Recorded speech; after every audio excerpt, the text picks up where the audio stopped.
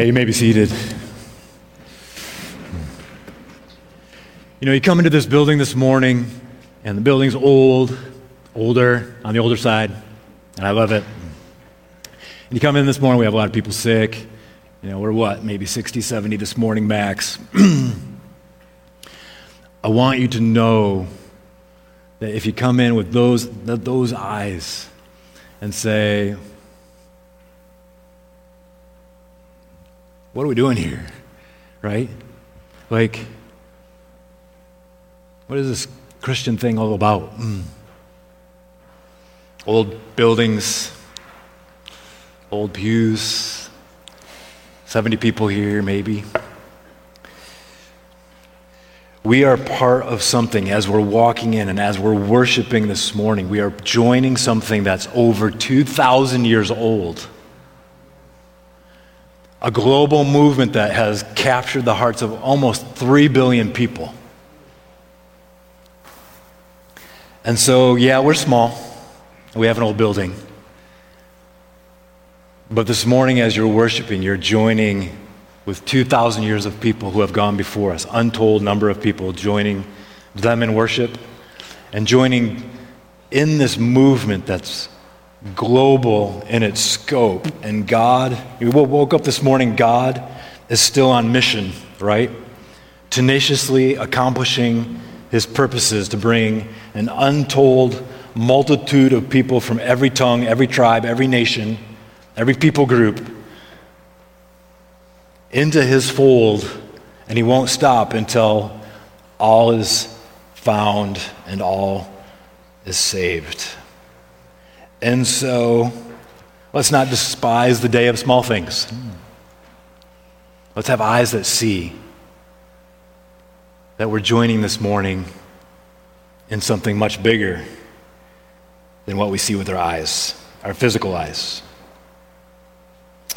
Let me pray for us as we begin to get back into the text and into the Gospel of Matthew. Father, I just thank you for your word. Thank you that we set aside each week a time for teaching from your word. And Lord, as you've promised in Isaiah, I pray that this morning, despite frail flesh, that your word will go forth and accomplish its purpose and will not return void, but will in fact accomplish the purposes for which you even sent it out. So give us ears to hear. Give us eyes that see. Give us hearts that are soft and yielded. Spirit, move among us and shape us into people who look like and smell like Jesus. In his name we pray, amen. Well, we're in a sermon series in the Gospel of Matthew, and we're still in the Sermon on the Mount, which is chapters 5 through 7, and we're taking a turn, and we're actually into chapter 7 of the Sermon on the Mount. So we're around the bend now, and we'll be wrapping up the Sermon on the Mount, Lord willing, over the next few weeks. Probably won't finish before Easter, but just after Easter, Lord willing, we'll finish the Sermon on the Mount and then move on to other things. But we don't want to move too quickly because there's so much here in the sermon from our Lord Jesus. As we get into this text, before we read this text, I just want to say a couple of things, that this text is for his people. The Sermon on the Mount is for those who claim to be following Jesus. This is instruction. This is training for those who say, Jesus, I want to be your disciple. What does it mean to look like to follow you? What does it mean to look like to be pleasing to you? What does it mean to live out the salvation that you've started in me? What does that look like? And so Jesus is training his disciples and sitting with his disciples and giving us this instruction. So I say that up front because this is not for those on the outside. This is not 3 steps on how you do good so that you can please God so that he'll like you or save you or something. We don't do these things to get saved. We do these things because we are saved, okay? We don't do these things to get in. We do these things because we already are in. Does that make sense? If you're not in and you want to know how do I get in? How do I become a follower of Jesus? What does Jesus want from me? What did Jesus, and why would I maybe follow him? Talk to me afterwards. Talk to me afterwards. But it's very quite simple and has something to do with a cross and the forgiveness of sins and faith. So let's read our text this morning. Matthew 7, 1-5. Judge not, that you be not judged. For with the judgment you pronounce, you will be judged. And with the measure you use, it will be measured to you.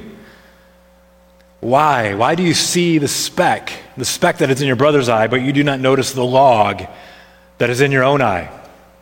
Or how can you say to your brother, let me take that speck out of your eye, when there is the log in your own eye? You hypocrite. First take the log out of your own eye, and then you will see clearly to take the speck out of your brother's eye. The word of the Lord. Thanks be to God. Jesus says some hard things sometimes, and this is one of those. But we like that Jesus shoots straight and doesn't beat around the bush. Sometimes we need a hard word. What are we going to do this morning? Well, I'm just going to walk us through these 5 short verses. This is kind of the rest of my time with you. I'm just going to walk us through these five verses, step by step, and then make some applications at the end. Very simple, really. So let's go ahead and take verse 1. Actually, let me reread it again. Steve, let's go and put 1 to 5 up there again.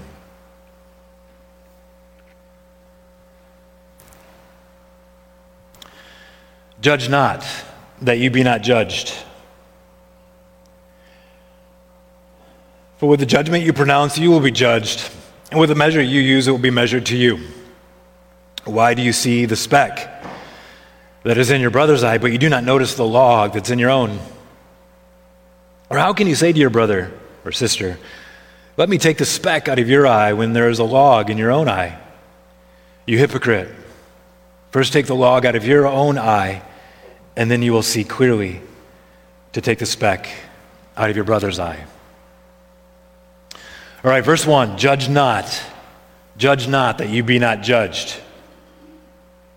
Judge not, but what sort of judging is meant? We can use the word judge in different ways. How are some ways that we use the word judge today? How do you hear it say? What are some different ways we can use it? Right, don't judge me, right? Don't look down on me, don't disparage me, don't compare me with yourself and consider yourself superior than me. So we can use it in that way. What? Somebody blaming somebody? Blaming somebody, right? Don't judge me. Don't blame me, I didn't do it. Use good judgment. Assess the situation with wisdom and discernment, and take a course of action that's wise and right. Law, a legal court setting, right? Judges should judge. That's their job description. What do we mean?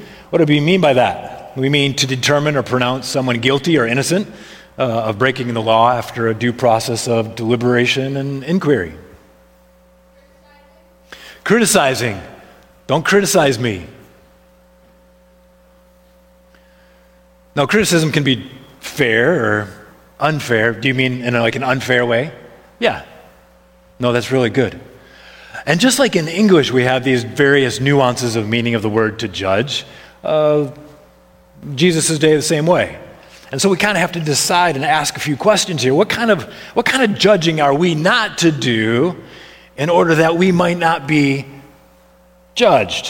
What sort of judging incurs that judgment that we don't want, so we're not judged? I think the text explains it, and we'll see that in just a moment. Let's move on So we'll get a definition, I think, in verses 3 and 4. So let's just hold on and hang tight. We're not exactly sure what type of judging here is in view, but we're going to get an answer here in just a couple of moments. Let's take a look at the second half of the verse. Verse 1 there, that you might not be judged, or literally you, in order that you might not be judged. It's the same word, but I think there might be perhaps a word play here. Note that the word is it's in the passive. It's not an active verb. You might not be judged. But who's doing the judging here in the second half of this verse? Judge not, you disciples, judge not, in order that you might not be judged. Who's going to be doing the second judging? The Lord. The Lord. This is all over in our Bibles. This is all over in the New Testament especially, where the verb is in the passive tense, but it's the Lord that's meant. We call this the divine passive. The divine passive, where God is meant. Right? Even though he's not actively mentioned here. It's divine judgment that is in view. This is, of course, as it is throughout the Gospel of Matthew, a reference to the final divine judgment of God in the last day of human history. Gospel of Matthew simply presupposes this last judgment. History is going somewhere. Our world's a mess. It's infected with sin and injustice. But God promises, as the just King, as the righteous Lord, as the good God who hates injustice, that someday at the end of history, he will set the world to rights and sit as king and sit enthroned as judge and judge the world in justice. That's only bad news if you're an evil person. If you're a good person, you're fine with that. We'll talk about that. But everywhere in the New Testament, Gospel of Matthew, Romans, Ephesians, Hebrews, 1 Peter, the book of Revelation assumes, just simply presupposes that history is going to culminate in a final judgment of God. And how is it that people, anyone, is going to get through that final judgment safe and sound and pass through to the new creational world that God has in store for his people? God will raise the dead, all of us, and we will all of us, stand before his throne to give an account of our lives for what we have done in the body. That is what is mentioned here in the words, in order that you might not be judged. On that day, the perfect judge who sees everything and searches hearts, and from whom nothing is hid, will sit as king and judge and render justice. And this is the presupposition assumed here in our verse. But notice there is a hint of hope here already in our text. If we don't want to be judged by God on that great and terrible day, then we need to simply do what? The text says. Judge not. That's right, Tao. Don't judge. Don't want to be judged on that day? Don't judge now.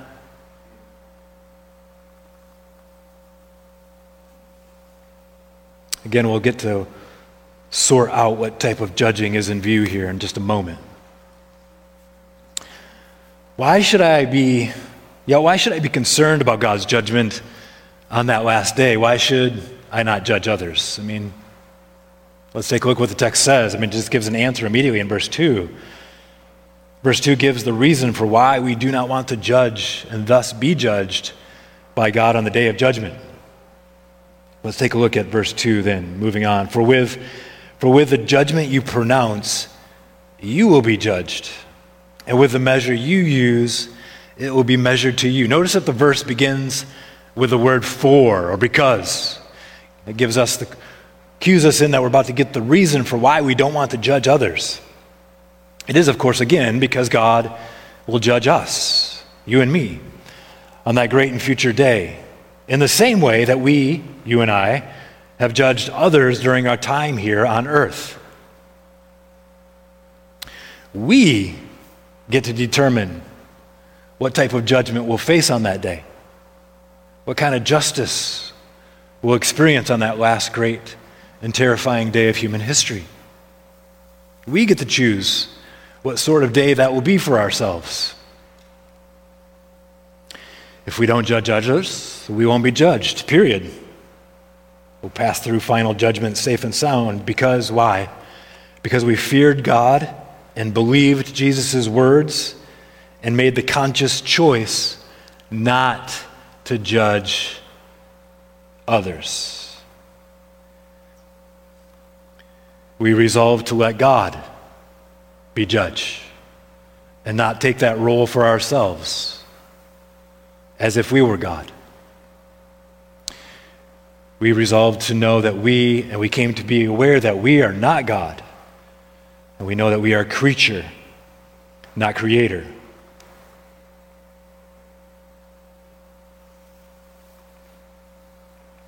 Okay, well, don't judge and we won't be judged. But okay, what sort of judging are we not to do here exactly anyways? It's a specific sort of judging we are to shun. And it's explained in our next two verses. We're obviously not telling those who serve as judges in court, don't do your job, right? That's not what we're saying. So what type of judging are we looking at? Let's take a look. It's explained to us in verses 3 and 4.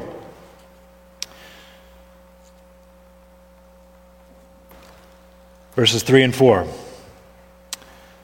Why do you see the speck that's in your brother's eye, but you do not notice the log that's in your own eye?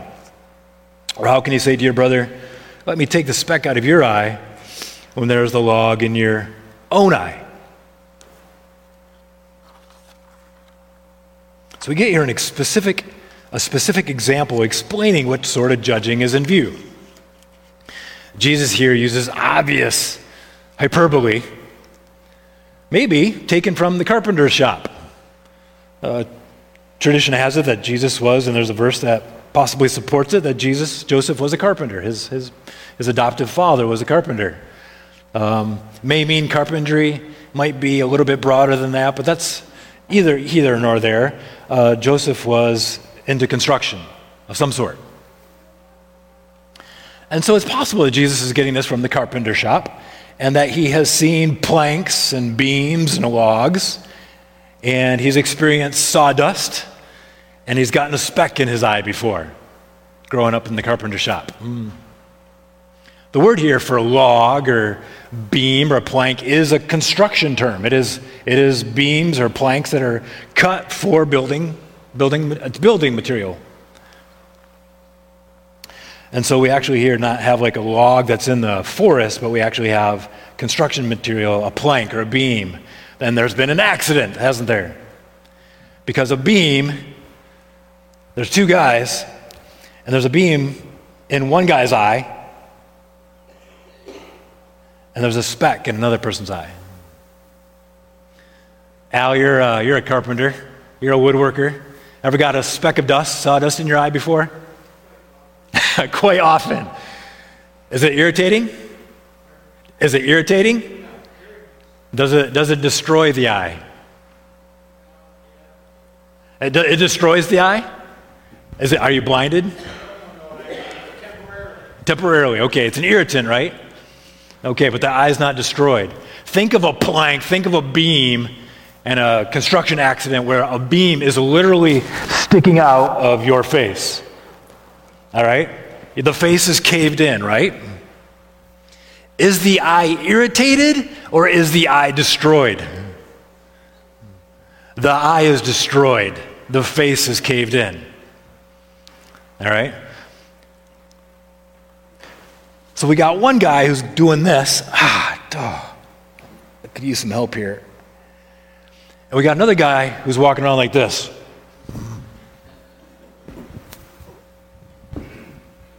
Okay? Right? We got a guy, a speck-eyed guy, and a plank-eyed guy. The verse describes someone whose eye is destroyed with the result they can't view or appraise a situation correctly. They're spiritually blind to their own massive sins, which others can no doubt see. How do you miss a beam or a plank sticking out of someone's busted face, right? But then they have the audacity and the arrogance to think they're actually a spiritual person, maybe even a spiritual leader, and that they can help another person out with their smaller but real spiritual struggles. In fact, the word "I" here, and when we started our Bible study tools class next week, Sunday at 6 p.m., little plug here, we'll be looking at this. This will be step 5 of our 10 steps for handling any Bible text. Step 5 is doing word studies. Are there any key words that are repeated in your text that bring to light a key emphasis in your text? And here we have the word "I" is repeated 6 times. The word "I" is repeated 6 times, and we have 3 different verbs here for seeing. To see in verse 3, to notice or observe in verse 3b, and then to see clearly, another verb, different verb, in verse 5, to drive the point home. This person is spiritually blind because of their arrogance, their audacity, their presumption, their judgmental attitude, their religiosity. They don't see, but they can't see. They're blind to their own devastating spiritual condition.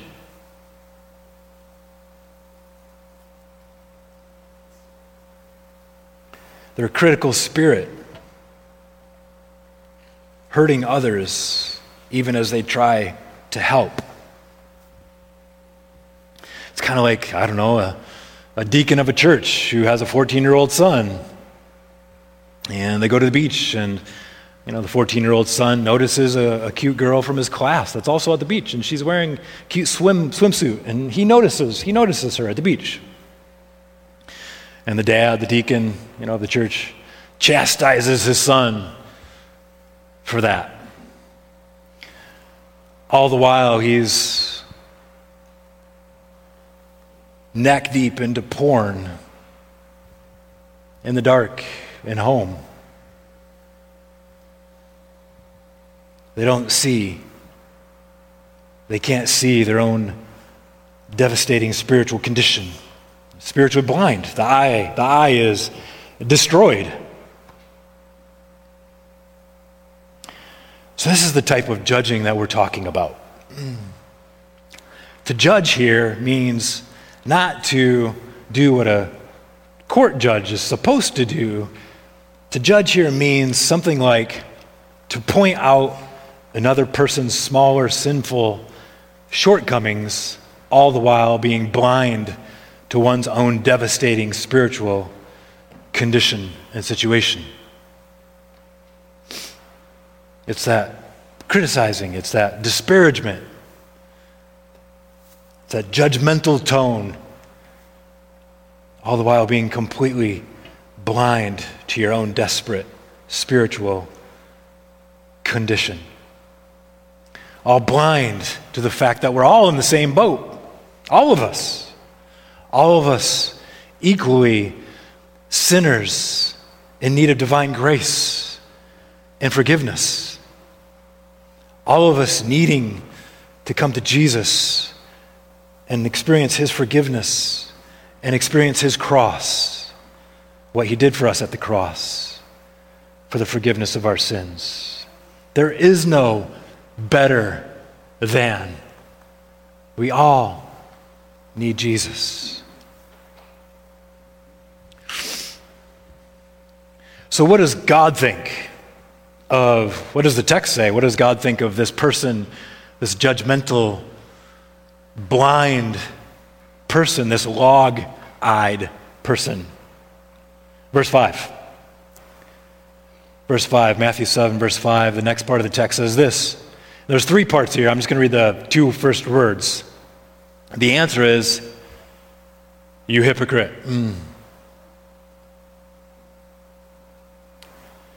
You hypocrite. That's the divine verdict on a person, this person. Devastating verdict, right? 2 types of word studies, as I make another plug for the Bible study tools next week Sunday at 6 o'clock. We have our text, and we're looking for any repeated words in our text that might highlight any themes that we need to notice.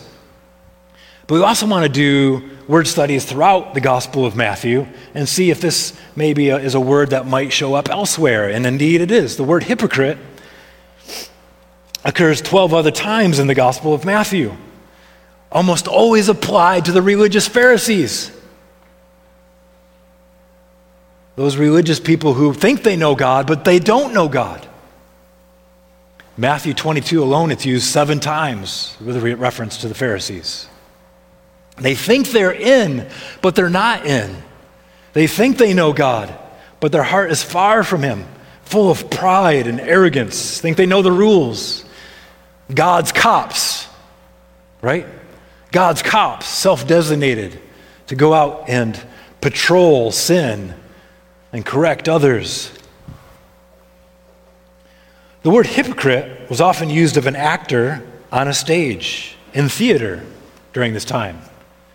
Referred to somebody who played the part of another and wore a mask to carry out the role. So a hypocrite is a play actor, somebody who plays pretend, somebody who is one person but plays another. Does that make sense?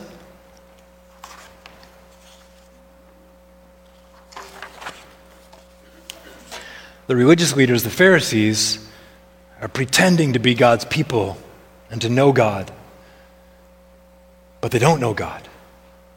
They don't actually know God. They don't actually have a personal relationship with Him. They actually haven't tasted their own sinful condition, and that hasn't actually humbled them to know that they actually need God, and they can't stand upon and over judgment on anyone because they themselves are sinners. That's a hypocrite in the Gospel of Matthew. They look very righteous on the outside, but inwardly they're all rot and death. Indeed, it is the hypocrites in Matthew 24, verse 21, that are in danger of the final judgment, according to Matthew's Gospel. The most damning thing here is that the hypocrite in our verse has forgotten they are play acting. Right? They're blind guides. They believe they're right with God. They're God's cops on sin patrol, but they have utterly forgotten they're in desperate need of God's grace. No? Okay. So is that it? I mean, is that the end of the story for the hypocrite? There's those who are hypocrites and there's those that aren't, and we shouldn't be like the hypocrites and be judgmental like them so that we're not judged. And that's it? They're just going to experience God's judgment? Is there no hope for someone like that? It's true. It's true. They are in grave danger.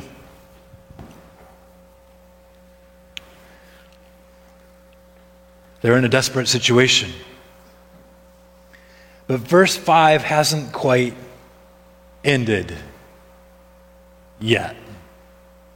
You hypocrites is not quite the last word. So how does Jesus wrap it up? Let's take a look. Verse 5b. There's 3 parts here, you hypocrite, and then let's read the next section, or just the next part, next clause. First, take the log out of your own eye. Take the log, take the beam, take the plank out of your eye.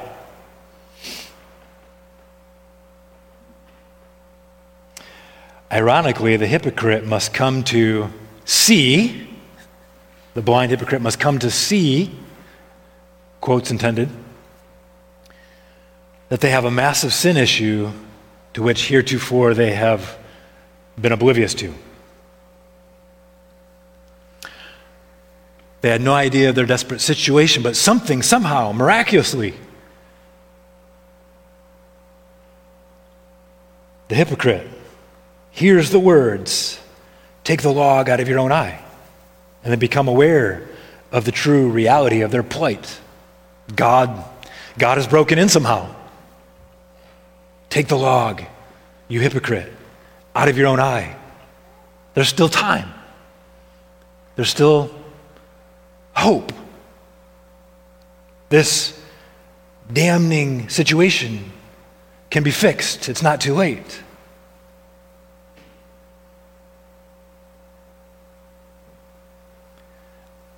Ironically, it's highly likely that based upon the context of our passage, as we'll see in just a moment, that it's precisely because someone else in humility and love has gone to that person and corrected them and pointed out their sin. And God has been pleased to use that act of faith to bring this person to a realization that they're a sinner needing Jesus. Ironically, it's the humble person being used to speak truth to this proud person that might just save and rescue this person. Hypocrites commanded to pull out the beam, pull out and repent of their arrogance, remove the sin that's nearly destroyed them. They must heed Jesus' command for there to be any hope.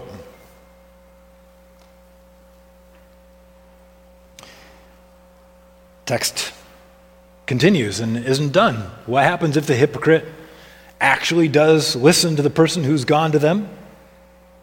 Actually does remove the devastating sin from their life, recognizes their spiritual condition, that they're arrogant and prideful, judgmental, that their heart is not right, and that they're in danger of the final judgment and of being condemned on the last day.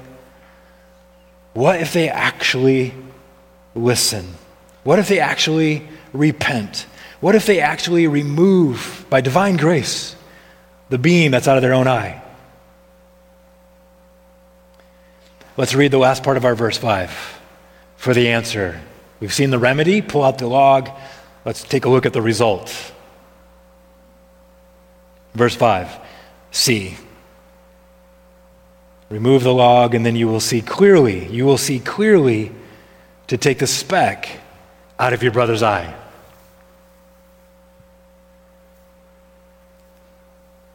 There's a miracle. There's a miracle that takes place. I didn't catch this until last night. I have read this text so many times. I've read it so many times. Yep, got it. Don't be judgmental. Look at the miracle of the gospel that happens here. A spiritual heart that was destroyed, and couldn't see anything because of a beam, right? That caved in the face of this person, suddenly is able, because of repentance, to see clearly. Do you see that? An eye that was destroyed can see clearly again. Oh, don't sleep on me. Don't go to sleep on me. This is the miracle of the gospel right here. This is God breaking in and bringing healing to somebody who was lost and now is found, right? Whose eye was destroyed with sin. and now can see clearly again, has been humbled, has been forgiven, has come to Jesus, has had a come to Jesus moment, right? Has been saved by grace, and now not just is forgiven, but can actually be healed, see clearly, and in humility help out another person struggling with sin.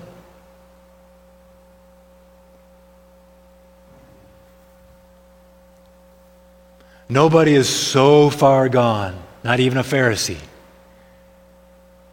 that Jesus can't save them. Nobody. Nobody. Nobody is so laden with their pride and their arrogance and their hypocrisy and their religiosity and their hardened heart that God can't swoop in and heal them.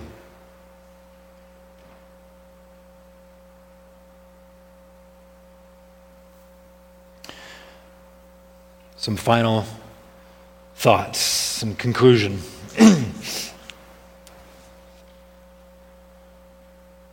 I think it's clear by now that the text isn't saying we can't do any sort of judging. In fact, there are other texts in the New Testament that use the exact same word that commands us to do some judging. For example, how in the world at Moran Park are we to ever select elders if we don't assess character and spiritual maturity? Right? Titus chapter 1, 1 Timothy chapter 3. We're to do assessing of character and spiritual maturity so that we can have and choose and select elders here at Moran Park. But if we can't judge anybody, how are we supposed to do that? Or in a few weeks, Brother Al's going to teach later in Matthew 7, verses 15 to 20. Matthew 7, which is just the same context as our text here, says that we are to assess and discern character and message of prophets, those who claim to be prophets, and to discern whether they're false prophets or true prophets. How do you go about discerning whether somebody's a false prophet or a true prophet in the church? You assess character, the text will say, and you assess their message. So there's a type of judging that we're supposed to do from a humble heart, knowing that we ourselves are sinners, knowing that we can self-deceive, knowing that we have to be careful. And there's a type of judging that we're to shun, right? Critical, disparagement, looking down on others in arrogance and criticizing, claiming and usurping the place of God when we are not God. So we need to know which is which. It's too easy to say something to the effect of, when there's a difficult situation that needs a lot of wisdom and care and discernment and appraisal, to say, don't look at me, I can't judge. We don't want to use this text as an excuse to not do that hard work. Number 2,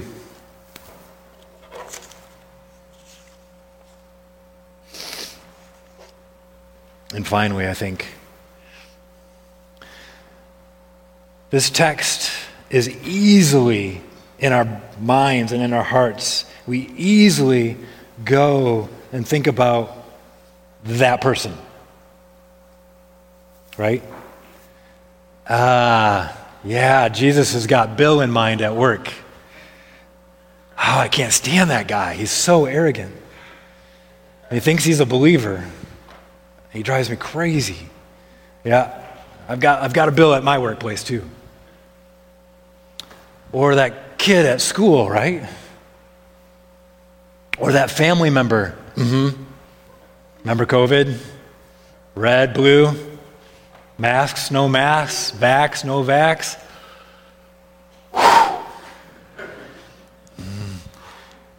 Yep. There were a few judgy people during that time, I would say. No, this text is written to us. This text is written to me. This text is written to you. Are you this person? Am I this person? Don't let yourself off the hook. We need to do some serious examination. We all can fall into Pharisaism, right? We all can be tempted to compare ourselves with other people and say, at least I ain't that bad. Holy, wow, what a mess. What a hot mess. Good luck, right? Can't do it. Equal footing, level footing at the foot of the cross. All sinners saved by grace. So don't become a God cop. Don't designate yourself as a cop for God sent on sin patrol, looking to get others into line and correct them. There is a place for correction for other Jesus followers. There is. Talk about that in just a second. But don't be so concerned about policing others. Just don't. Police, the emphasis here and the emphasis and the Sermon on the Mount is policing yourself. Are you policing yourself? Are you walking in humble dependence on God? Are you growing in personal relationship with Him? Are you striving for holiness and purity? Are you loving other people the way that you should? Are you not judging? Are you loving Him with all your heart, soul, mind, and strength? If you're policing yourself, then, and only then, would it be right for you to help somebody else out. If you're not policing yourself, please don't help somebody else. You're not helping. But if you are, we need you. We need you. Why? The Christian life is not an individual self-help project. Walking with Jesus is a community endeavor. We need each other in each other's lives, humbly serving each other, humbly correcting each other in love, in humility, understanding that we ourselves are sinners saved by grace. We need humble people who we can trust to speak into our lives. So yes, please don't judge, but yes, please help me, right?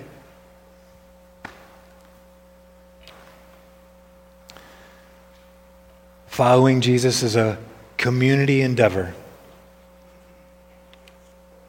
and something we only do well when we do it together.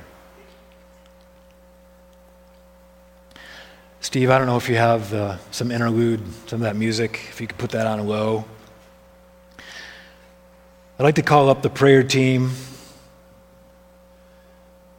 Jill's sick. Who else was on the prayer team this morning? Okay, awesome. So Bob's going to join you, Meredith.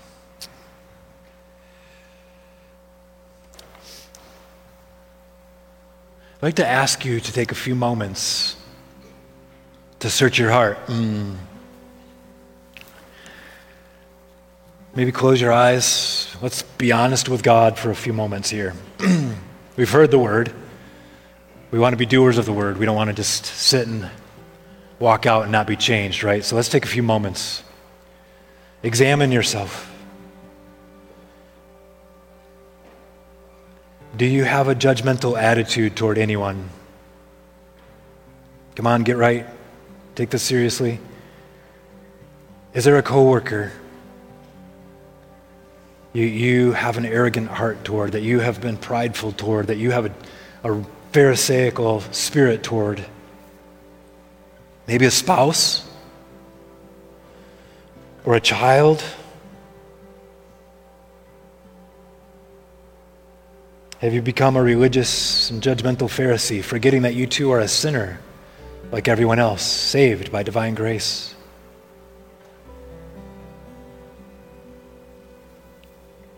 I want you to think this through. I don't want you to walk out a Pharisee. If you walked in a Pharisee, I want you to walk out changed. I want you to get this right. Jesus' words are pretty stern. Judge not that you might not be judged. Is there someone that you need to apologize to? Have you unduly criticized? Have you torn somebody down?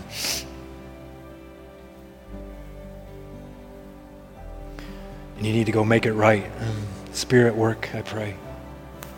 You need to do that today. You should not wait. Our Lord has spoken.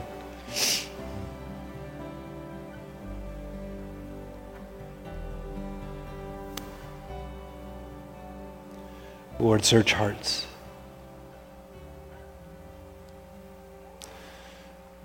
Lord, help us to examine ourselves.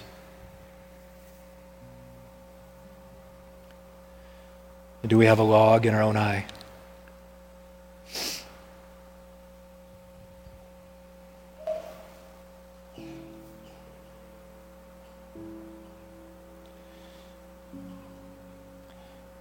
If we have a speck in our eye, we may need some help to get that out.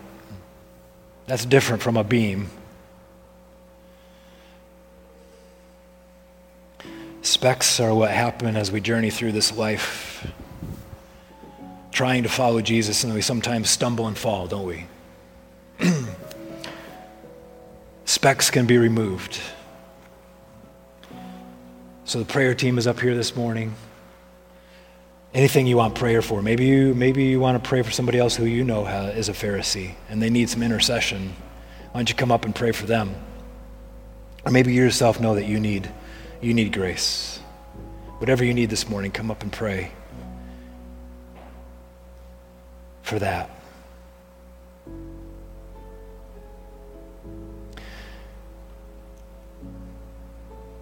As we sing our final song,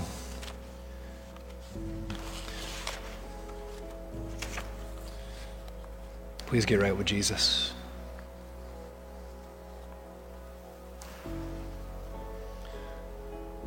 Go ahead, Steve. Let's pray. Let's play that song.